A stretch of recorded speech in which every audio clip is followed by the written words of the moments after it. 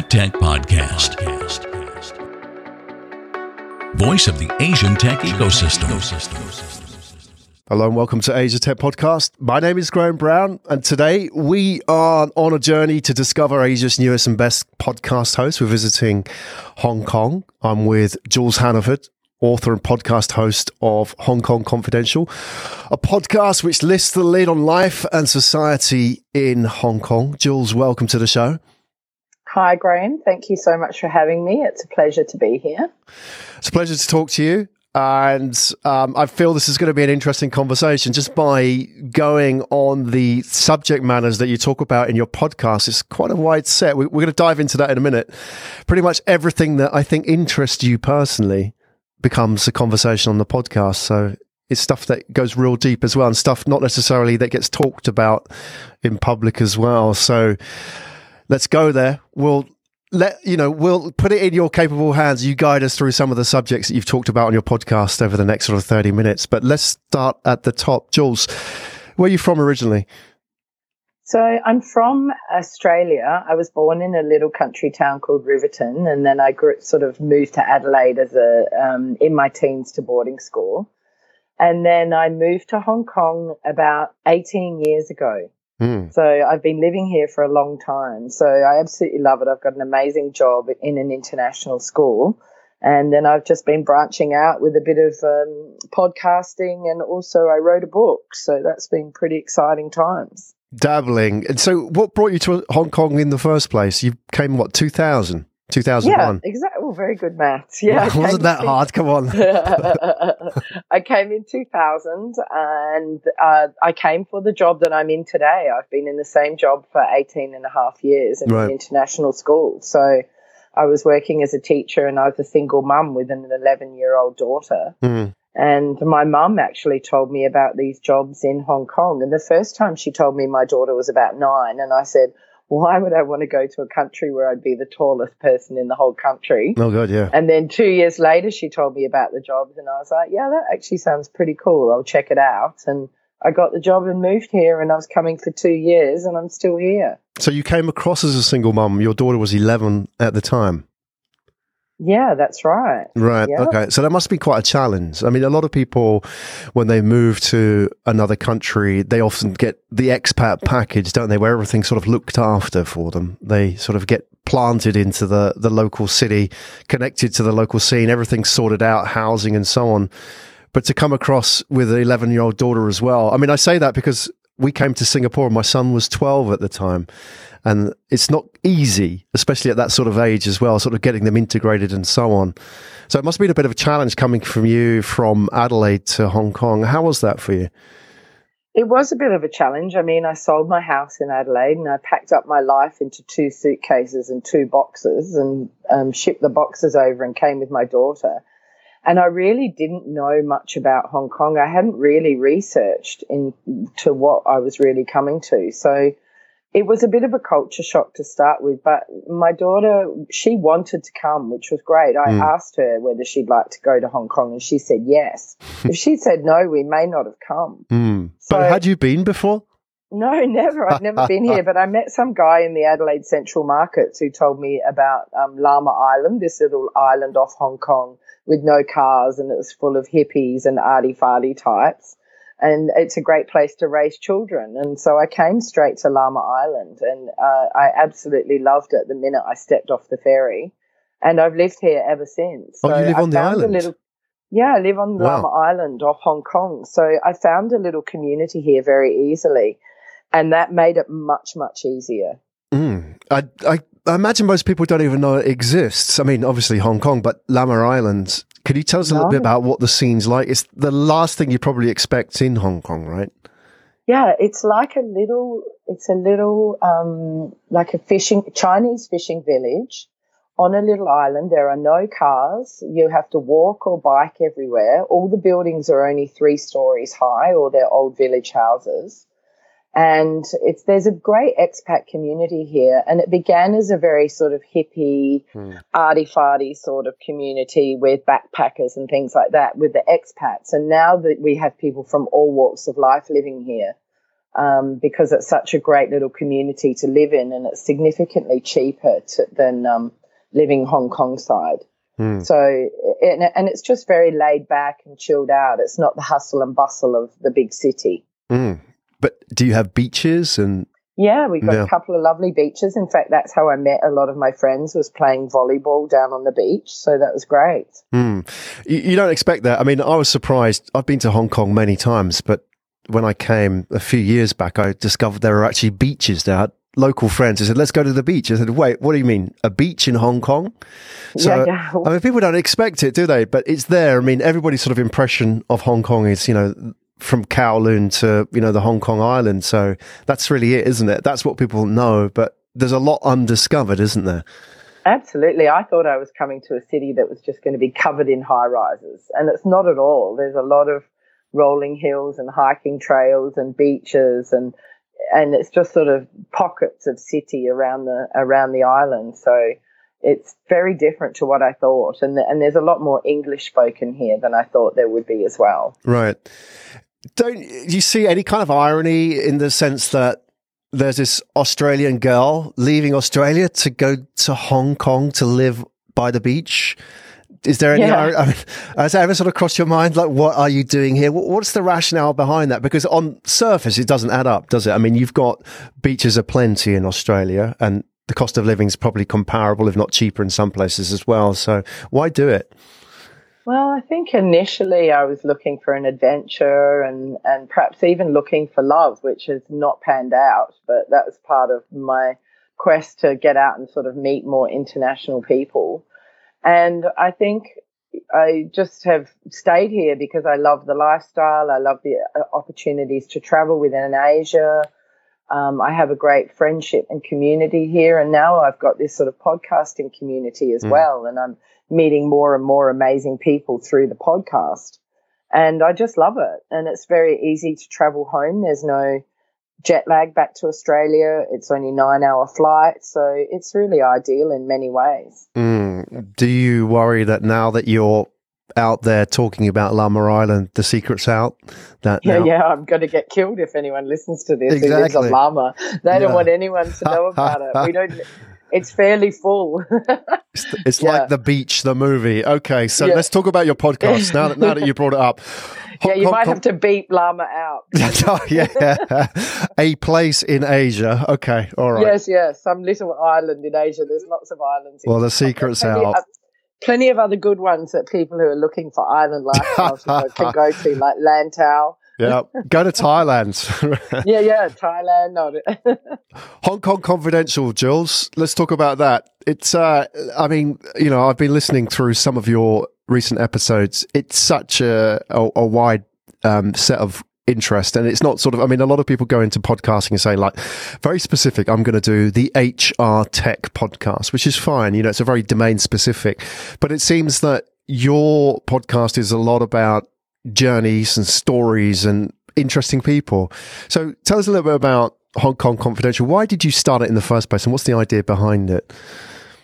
So I really got into podcasts, listening to podcasts over the last few years. I started going through menopause and I was really having trouble sleeping. So I started listening to podcasts at night, sort of as a mindfulness practice, really, and to help me sleep and relax. And I absolutely love them. Like I listen to podcasts every single day. I love them so much.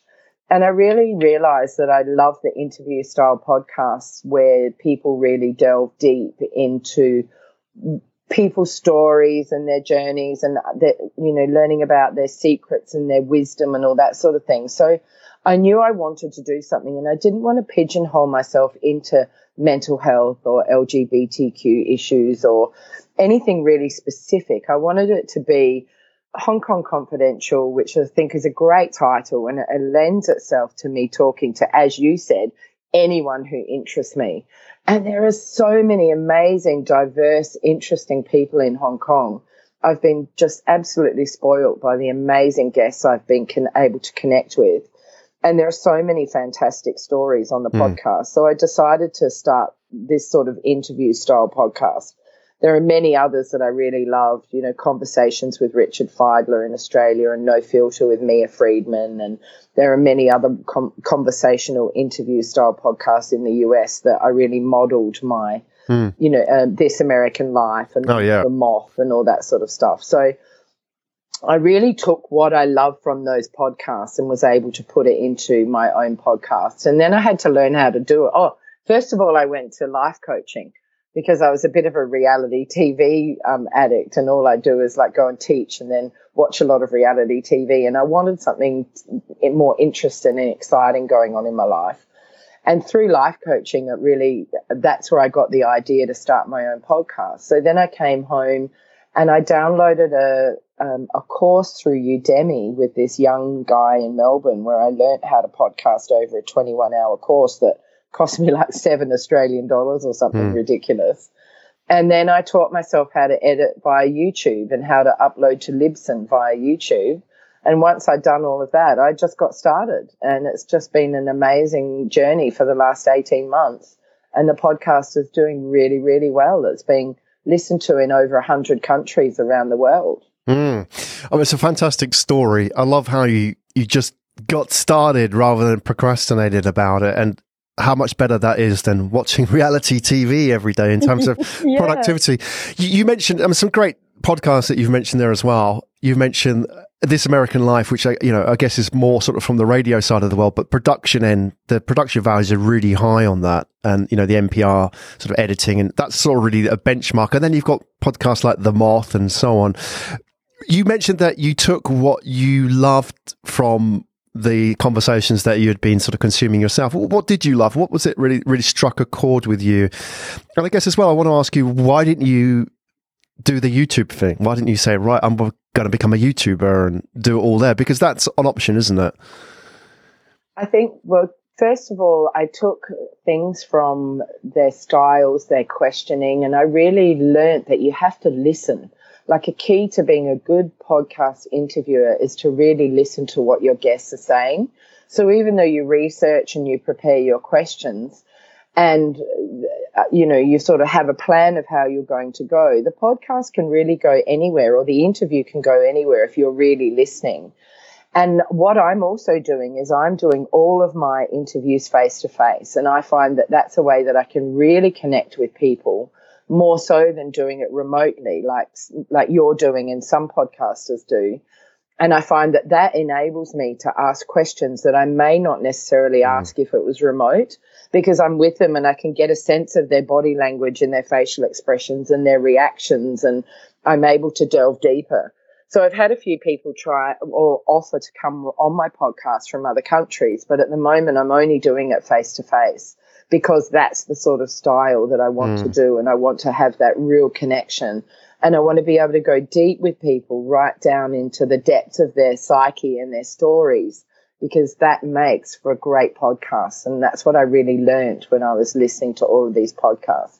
Another great one was Death, Sex and Money. So I love that podcast as well, and they asked some great questions on there. So it was really about, I guess, the style of interview that I learned from the podcast. And then the second part of your question was, what was it? Yeah, so why didn't you take to YouTube and sorry. do it all there? There goes my crap listening skills. Well, we switched the different sides of the table today, so... I think a lot of the reason is I don't want to see myself on camera, but it's also the love of audio is it can go anywhere. People can do it when they're walking, exercising, traveling. People have to sort of be more static if they're watching YouTube, and it's more of a thing where you've got to sit down and concentrate, whereas podcasts are so much more mobile, and I feel like it's more intimate because you're really just talking to the one person that's listening. So I really do love podcasts. I get that. So it's fine. You're preaching to the choir here, so we're on board. I was listening to This American Life producers and editors. They were talking about why audio, and it's more sort of the NPR production as well. They were saying that it's in your head. That's why, and you talked about intimacy, and these are terms that come up quite a lot when I talk to podcast hosts about their craft, I suppose, their shows. And, YouTube's has its place, and I guess the issue is if you go onto YouTube, you're going to have your ass handed to you by some 13-year-old kid who's too old for YouTube. Exactly, who's so much better. They'll have 1 million followers before you know it, and we'll be sort of hustling away, getting one here, one there. So, I mean, with conversation and just the audio format, it's a little bit different, isn't it? It's a lot more intimate. And I think this is, I'm curious as to how you sort of manage this with your guests as well. Is that I sort of find when starting out in podcasts that a lot of guests have been used to PR, especially for me in the business world, less so maybe when it's more sort of personal, face to face. So, they'll say, can you send me the questions? Or, can I have the list of 20 questions you're going to ask? And I say, we don't do that. I don't have a list of questions. I have, like you say, a general game plan, or a few bullet points as to interesting points about this guest. But I'm not going to ask them specific questions because I want it to be a conversation to go deep and get into the kind of conversations that you couldn't talk about in a conference. Or I think that's when people really feel that they've got something out of the podcast, where I really learned something about Jules, and her background, rather than, if she was to do that at a conference, it'd be a bit more clipped, it'd be a bit more polished, and so on. So how do you get to that with your guests? I know you do it face to face, but how do you must have a sort of a level of trust with them, or they must sort of trust you enough that they feel that you're not going to catch them out, or you're not going to be a journalist. How do you get them to open up? Well, what I usually do is I research my guests or the topic or the theme that we're going to discuss. And I do send them a set of questions, but I ask them not to prepare anything. And I tell them that I may not follow this format. But I think it makes them feel more comfortable if they've got a sort of a ballpark idea of the things that I'm going to ask. And that gives them the opportunity to say, look, I don't want to discuss that bit, or I don't want to talk about that element. And actually, to be fair, not many people have done that, only a couple. And then when they come in, I guess just part of my nature of being a good communicator and a school teacher who works with people all day, every day, and I have the ability to make people feel comfortable, and that's just part of my nature. And that's part of why I do it face to face. And then we sit down and we start a conversation, and often I go off on tangents, and then I just flick back over the questions towards the end to make sure that I've covered everything that I want to ask. Sometimes I don't look at the questions at all for the entire interview. And other times it may not be as comfortable or as flowing well, and then I do use the questions quite a bit throughout the podcast. So it can really vary and depend on the guest. And I think it's part of making the guest feel comfortable to give them the questions beforehand. But I've got to make it really clear to them not to prepare anything, because I've had people come with all the answers written out. And it's like, the paper, sheets of notes. Yeah, somebody reading their answers. And it's like, no, don't do that. But why do you think that does not work? Because that's how it's been traditionally for years, isn't it, in PR or when people have done these kind of interviews. Why does somebody reading from a script not work? I think because people can tell they're reading. I think it's a real skill to be able to deliver something that you're reading that doesn't sound read. And I also think that you're not getting down to the nitty-gritty of the story behind the story, because it's all pre-prepared and it's sort of manicured and it's polished, and that's not what people want to hear. And I think that's another reason why people like podcasts. They like to see people's vulnerabilities. They like to see the little mistakes. They like to see, or hear, I should say, they like to hear people, being caught on the back foot and really having to dig deep to get to the bottom of what they're really talking about. And that's what, my most popular podcasts are on the personal story topics, that are really, really where people are sharing their vulnerabilities and are owning their own story, should we say, like Brené Brown says. And they're the podcasts that people absolutely love, because that makes people feel better about owning their story or sharing their story, or not feeling so much shame or guilt or whatever negative emotion that they're feeling into relation with what's going on in their life. So I think that's why it's good to have it much more natural. Vulnerability, it's an interesting word, isn't it? It's I think, we don't really talk about that. We build walls around ourselves, don't we? To be vulnerable, in a way, has been sign of weakness, hasn't it? In the sort of like the public sphere, and people build walls around them, and not physical walls, but, the emotional walls, like titles and, prestige. And we go onto Instagram now and everything's fake. All the girls have huge eyes and, they're all sort of like faked angles, and the guys as well. We live in a world increasingly faked.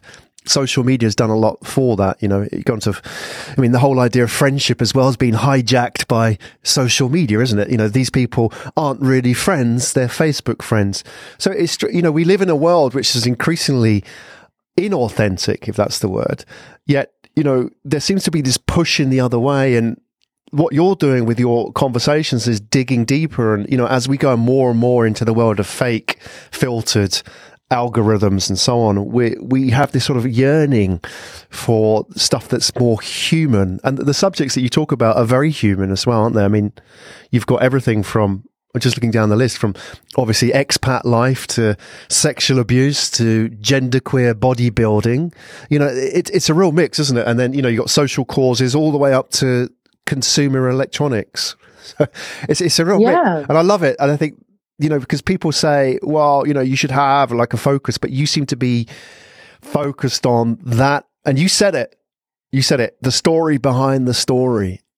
And we don't say that enough, that vulnerability in humans. I find that fascinating. And I want to sort of like go a little bit deeper into that. Like, why does that interest you as a host? And why do you think it's something, like you talked about Brené Brown and brought her up? It's a leadership position in a way, isn't it? To be vulnerable and to step up and say, hey, look, this is who I am.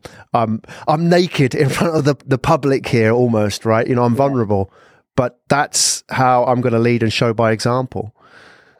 I think it stems from the fact that I've done a counselling course, that I counsel teenagers, that I do have to use my communication skills every day in my job. I'm a head of year where I have to get to the bottom of personal, social, emotional and academic issues with students. And I think that I just have always been a natural communicator. And, part of getting to having these more authentic and deeper conversations, it's good. It's great for me personally, and it's great for the listener, and I hope it's great for the guest as well to open up and to share, because once we do open up and share our vulnerabilities, we really realize that we don't have to feel the negative emotions that I was talking about, like shame or guilt. And, I wrote a book called Fool Me Twice, which has just been published in August, and that's about my journey online dating, where I was scammed and assaulted in an online dating situation in the UK. And it's really through my podcast and being with people who were so open and so vulnerable that I was able to open up about my story, because I'd been doing it through podcasting. And I thought, well, if my guests can do it, why can't I do it through writing my book and sharing my story? And in the hope that then other people won't make the same mistakes that I have. So by sharing all of these stories, it's educating, it's entertaining, and it's helping people perhaps come to terms with their own issues. I've got stuff on fertility and egg donation and IVF and LGBTQ issues and transgender issues and all these things. And a lot of people, their issues that they may feel that they can't speak about. And so if they hear others talking about these issues on a podcast, and things like being scammed online dating, because I talk about that as well in my podcast a bit here and there, and menopause, things like that. I've got a podcast on menopause, and it's had so many hits. I actually thought it was a bit too niche and I wouldn't get many people listening, but it's in my top 6 podcasts. People want to hear about these things that aren't often spoken about. And that's why I'm sort of trying to get stories that people are often not really willing to vocalize. And the other thing that I do when I'm interviewing my guests is I make sure that I open up about myself and my story on the way, because I think as a podcast host, you've got to show your own self and your own vulnerabilities to your listeners so that your listeners feel that they're really getting to know you and connecting with you. And that's part of how you build an audience. It's not just up to your guests to open up. You've got to do that too. Yeah. These are really interesting points. I think, to podcast hosts that will be listening to this, there's a lot of takeaways, isn't there? Because, when I went into podcasting initially, I thought it was all about just talking about the guest story, the story behind the story, which is fine. But I think what I was afraid to do was, like you mentioned, open up and talk about myself. Because in a way, you can easily get into that dynamic where you're the host, you're interviewing somebody, and then you're just kind of asking questions, and nobody learns about you as the host as well in the process, right? So, you just become this sort of neutral object in the whole conversation, whereas you need to be involved in that conversation. And I think that was my challenge when I was podcasting and learning, actually, I've got to get involved in the conversation rather than just be this sort of interviewer. Because, somebody could listen to 100 podcast conversations with me and not know anything about me. Not know anything about I live in Singapore, or, I mentioned I have a son and so on. So that was always the challenge. And, I think as well, I don't know how you feel about this, is that when people ask, why did you podcast, is that one of the reasons why, I went into podcasting, because it's like a safe space for me. I can ask kind of questions and have conversations with people I wouldn't normally have. If I was to sit face to face with you without a microphone, Jules, I don't know if we could have this kind of conversation. So in a way, I don't know what that is. Is it because within the podcast there's sort of confines? We know we're not going to go completely off limits. We know it's limited in format. Therefore, we can talk about things we wouldn't normally talk about. And for me as an individual, that really works, because put me in a room with a beer in my hand and a networking event, I will just sort of, wish the ground opened up and swallowed me alive. It's like a nightmare scenario. I hate networking events, but podcasting I feel absolutely fine about.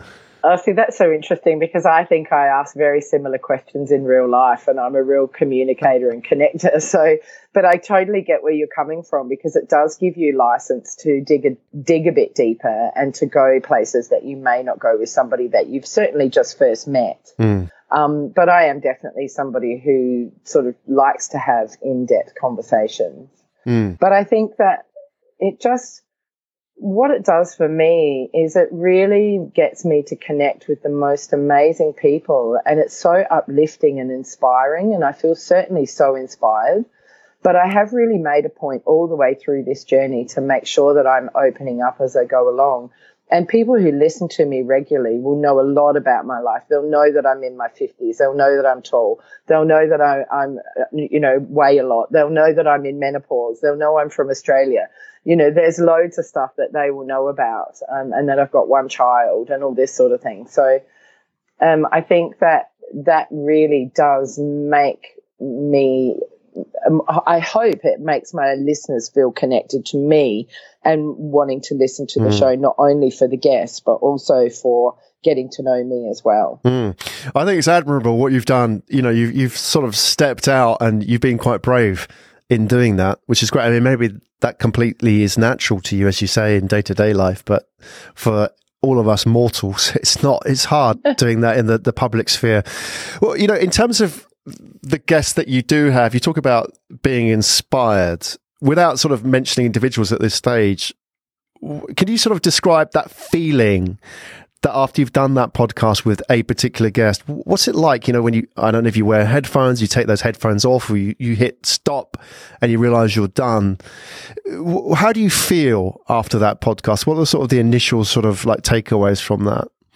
I think there's almost a rush of adrenaline. It's almost like, oh my gosh, that was amazing. And I feel just so inspired, whether it's to go and, start redefining my life, or whether it's to go on some, health kick, or whether it's to make a difference with the homeless, or, whatever it is. I often feel like I want to, get involved in whatever this person's talking about, or to make a difference in the community and to others. But then I realize I don't have that much time between teaching full time, podcasting, and writing a book. There's not much time for these other projects. But, that feeling of just that joyful feeling of connecting with somebody and really feeling like I've gotten to know somebody in 1 hour. It's so amazing. And then to feel like hopefully I'm putting something out there that's going to make a difference to somebody out there. And just to share one story, like one of my top podcasts for downloads is with Kate McAllister, who had a stroke at the age of 31. It's called Stroke. And I had an email from a woman, a 25-year-old girl in the US who had had the same sort of dissection in her neck and a stroke. And she felt so alone and like nobody understood her. And to hear this podcast had such an impact on her. And she wanted to get in touch with Kate, the girl who had had the stroke. And that brought tears to my eyes. To have made that difference in this one person's life was just such an achievement and an accomplishment. And that's the little things where you are impacting that individual that is so special. Yeah. Those are amazing, those moments, aren't they? And, that young lady reaching out to you as well. I guess that's what that's the motivation and the fuel to keep going when it gets hard, because it's not always easy, isn't it, running a podcast? There's a lot that goes on behind the scenes that people don't see. It looks easy. It looks like you just turn up and press record and it's done. Yet there's a lot more sort of organization and a lot more operations, especially when you're busy and you've got a full-time job, like you say, and, you're a mother and all that thrown into the mix. So, talking about that is that I think that is it Seth Godin, the author, the marketing author, said that, one of the great ways to measure what, how well you're doing rather than looking at the metrics and the downloads is to ask, will people miss you when you're gone? Right. And, will people miss that newsletter or that podcast that you're doing? And the fact that if you didn't do that episode, that young lady in the US, that wouldn't have, obviously that's made a profound impact on her. Right. And enough that maybe that's the therapy or the conversation connection that she needed. Right. So do you go into your conversations with that in mind? That, okay, so I've created this really amazing episode about stroke and had this really great conversation, and we went really deep and talked about things we wouldn't normally talk about. When you go into your next conversation, how does that sort of shape the kind of questions you're going to ask and the kind of people that you want on your show? Well, I think what I've learned through this process is that there are some conversations where I don't feel that it's necessarily a topic that really interests me, but I'm interested, but it's not something that necessarily that impacts me. But then I get feedback from others that are hugely impacted by certain things. So what I've learned is what I love and what really inspires and impacts me is not necessarily what is going to impact others, and that people can really be inspired by all sorts of things. So I really feel that every show that I do, whether some are not quite as deep and meaningful as others, and some can be quite funny and irreverent, and some are much more in-depth and meaningful. Every show can impact somebody somewhere, and that's something that I've learned. And I do always feel some level of connection and inspiration with every guest that I have, which is really lovely. And I have had topics on where I haven't known much about what's going on. Like, I've really had to research before I've gone in to interview them. There's a couple coming up, one on clean cosmetics, which I didn't know much about, and also one on cancer research with a cancer doctor. So I had to research these areas, and neither of them were really in my wheelhouse, but they were both really fascinating, interesting podcasts, and I think that they'll really have an impact on some of the listeners out there. So it's very interesting to learn this. It doesn't necessarily have to be something I'm familiar with and have a real passion about. And can you identify what makes a great guest in that context? Do you have sort of pointers? I mean, it's never guaranteed until they turn up and you ask the questions, right? But do you have a sort of an inkling? Yeah, I think a great guest is somebody who can relax and be comfortable and is willing to open up. Somebody who's comfortable to talk about themselves and just is naturally has a bit of self-confidence and is able to speak confidently about whatever they're talking about. And I think somebody who you connect with, who is open to connecting with you as a host. I think that is really important as well. And, you know, all of my guests have been fantastic in different ways, but there certainly are some people that stand out in the way that they're able to articulate their thoughts and their feelings. That's the holy grail, isn't it? That's the key is who are those guests? How do we sort of find people like that? Because it's a bit of at the beginning when we're starting out in the podcast, it's a bit of a crapshoot, isn't it? You're just kind of randomly sort of going through until you sort of hit your groove, find guests that really connect with you around themes that you can talk about as well, or things that, I mean, you don't have to be things that, like you say, you're an expert in, but just if people are really interesting, you know, it can be somebody doing something really specific that you know nothing about, but they're just passionate about it. And that's interesting. The fact that you get interested in something because somebody else is really passionate about it. Yeah, exactly. And just trying to find those people as well. And, you know, I find with some of my guests is that sometimes in business, the big names are not necessarily the best speakers, right? Because they come with handlers and, you can't ask, you know, Miss Hannaford this, or you can't say that, you know, all that kind of nonsense that goes with it. Yet the ones who, I mean, I you know, I think everybody has a great story to tell.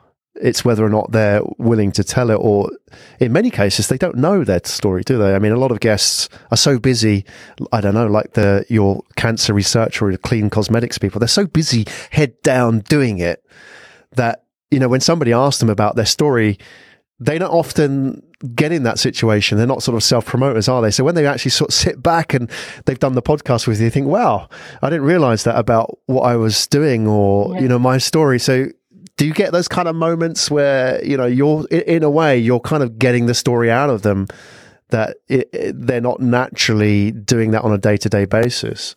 Absolutely. I've definitely had people say, oh, I didn't think I was going to speak about that, or I've never told that to anybody before, or, oh my gosh, you got me talking about things I wouldn't normally talk about, for sure.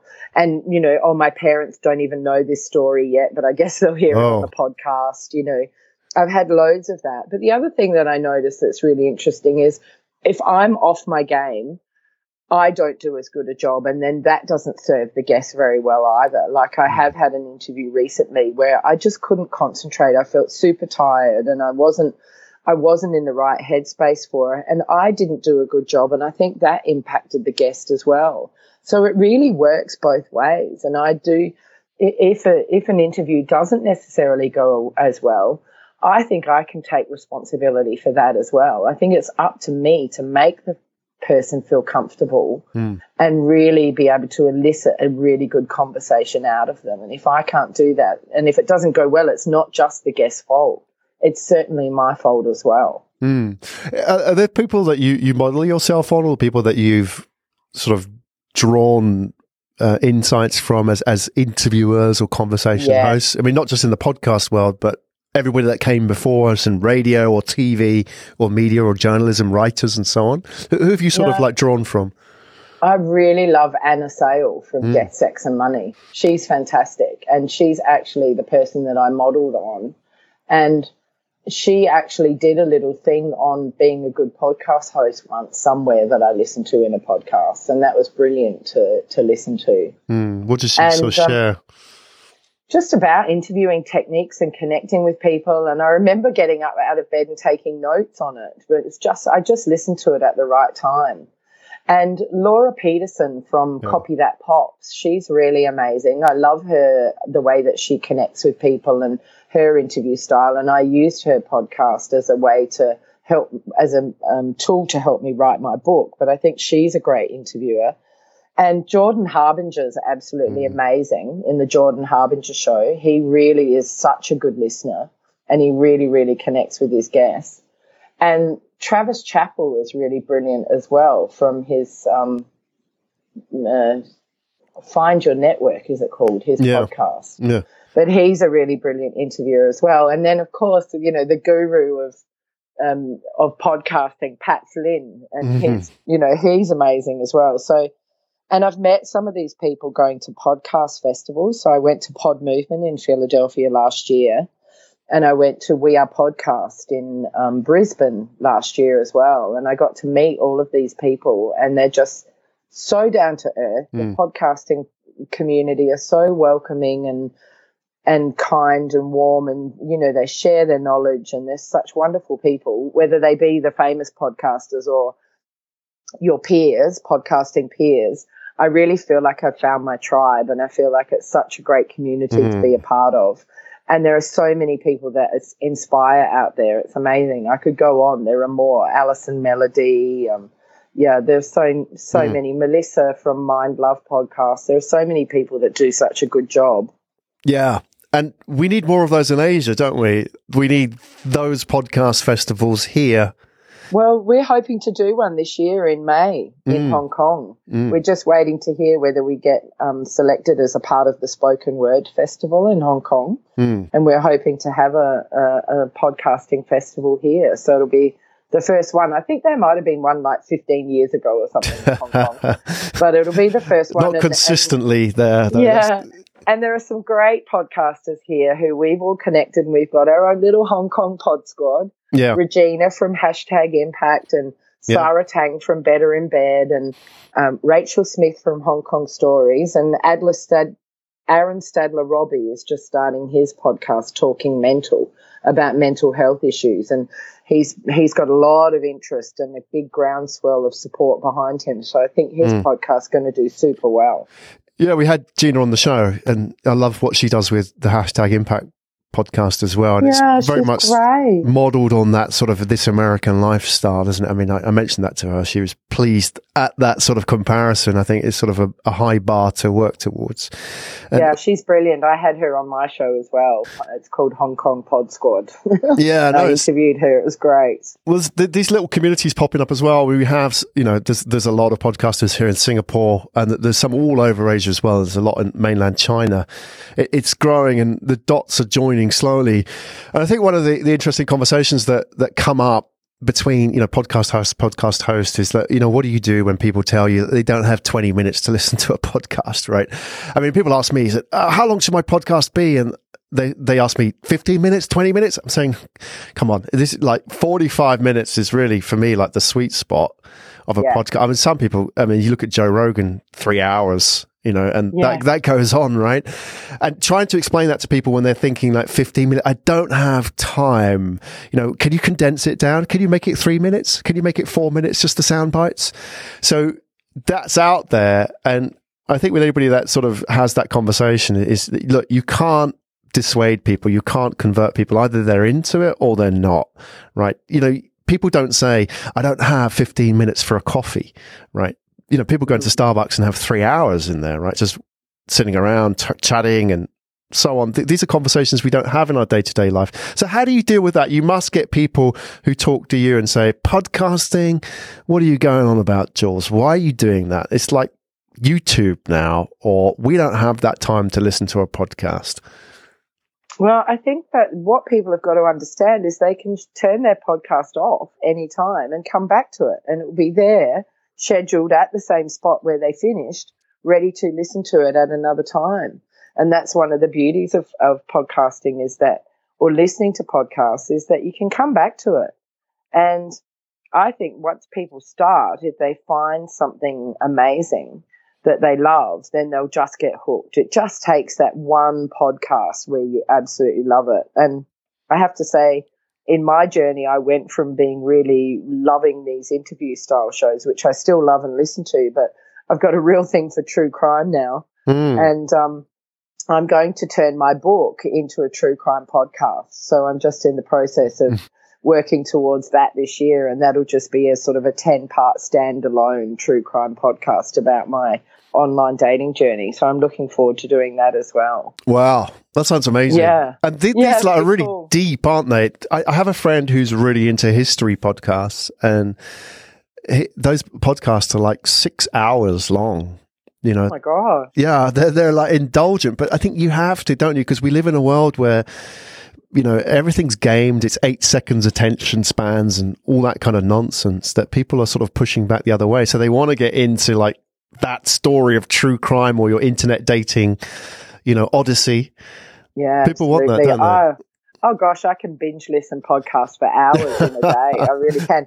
And the other thing is I've done some 20-minute podcasts, and then I've got one that's an hour or two that are an hour and a half long.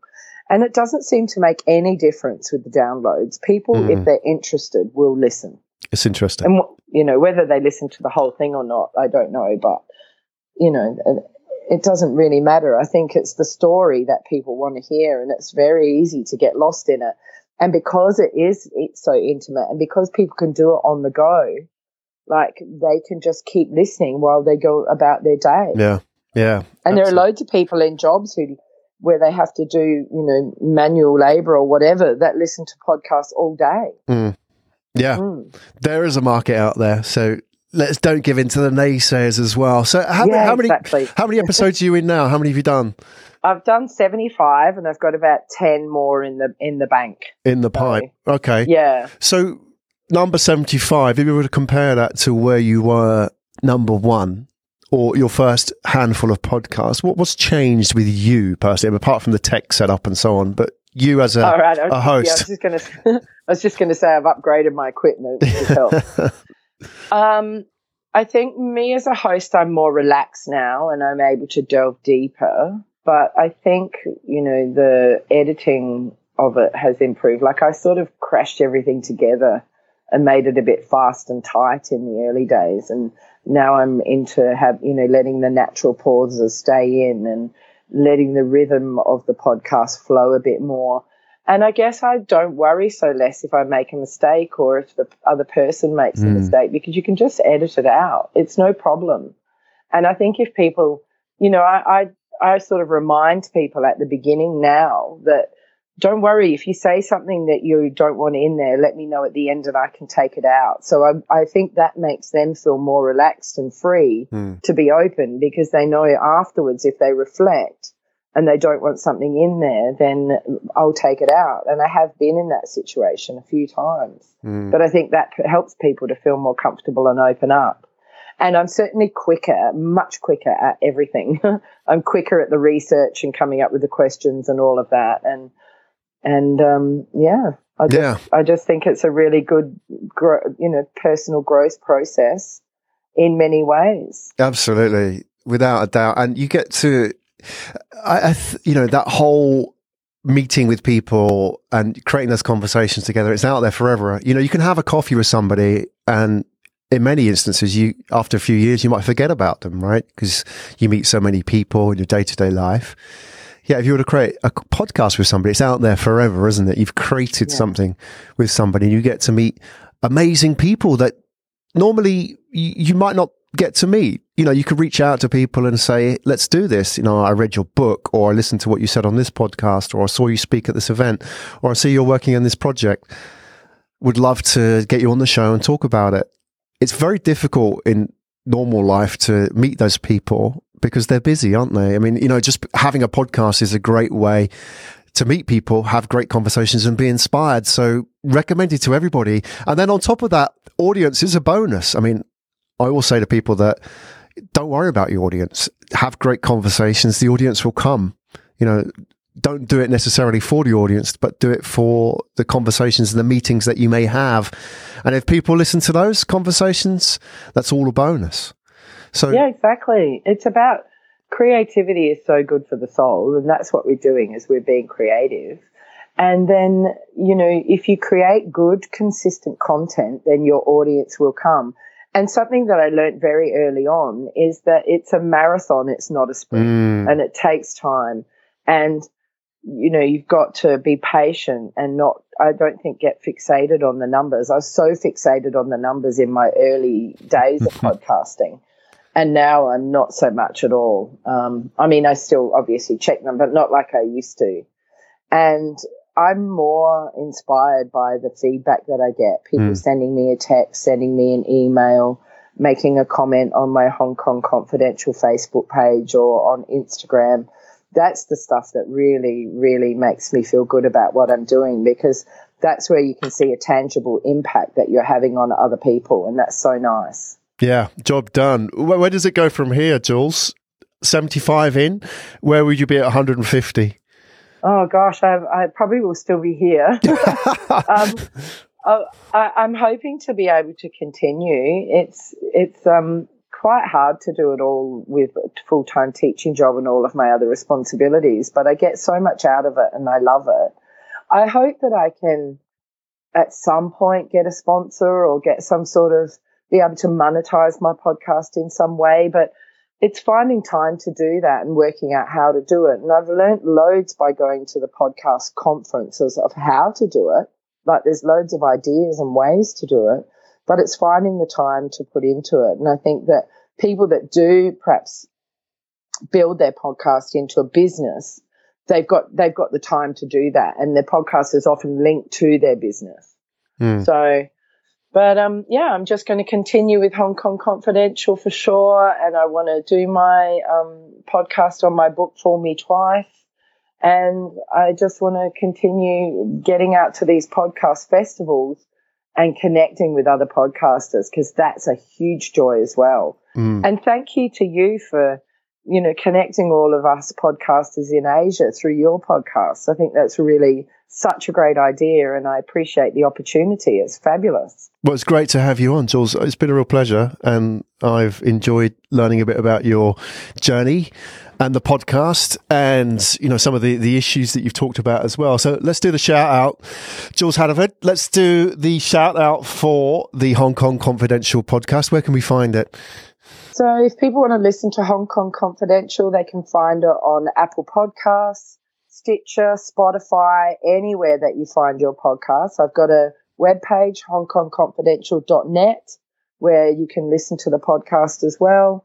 And I am on social media, Hong Kong Confidential on Facebook, Instagram, and on Twitter, I'm at Jules Hannaford, and same on LinkedIn. So people can find me all over the place. And just a quick shout out for my book, Fool Me Twice by Jules Hannaford. It's on Amazon and Barnes & Noble, and it's in all the bookstores in Hong Kong and Dimmicks and Adelaide. Well done. All the best with that. And I'm looking forward to catching up at one of these podcast festivals at some point. Yeah, for sure, Graham. It'll be awesome to meet you. And let's, if you're ever in Hong Kong, let's connect. Absolutely. It's Jules Hannaford, everybody. Thank you so much. Thanks, Graham. Thanks so much for having me on your show. It's been an absolute pleasure. You've been listening to Asia Tech Podcast. Find out more at atp.show.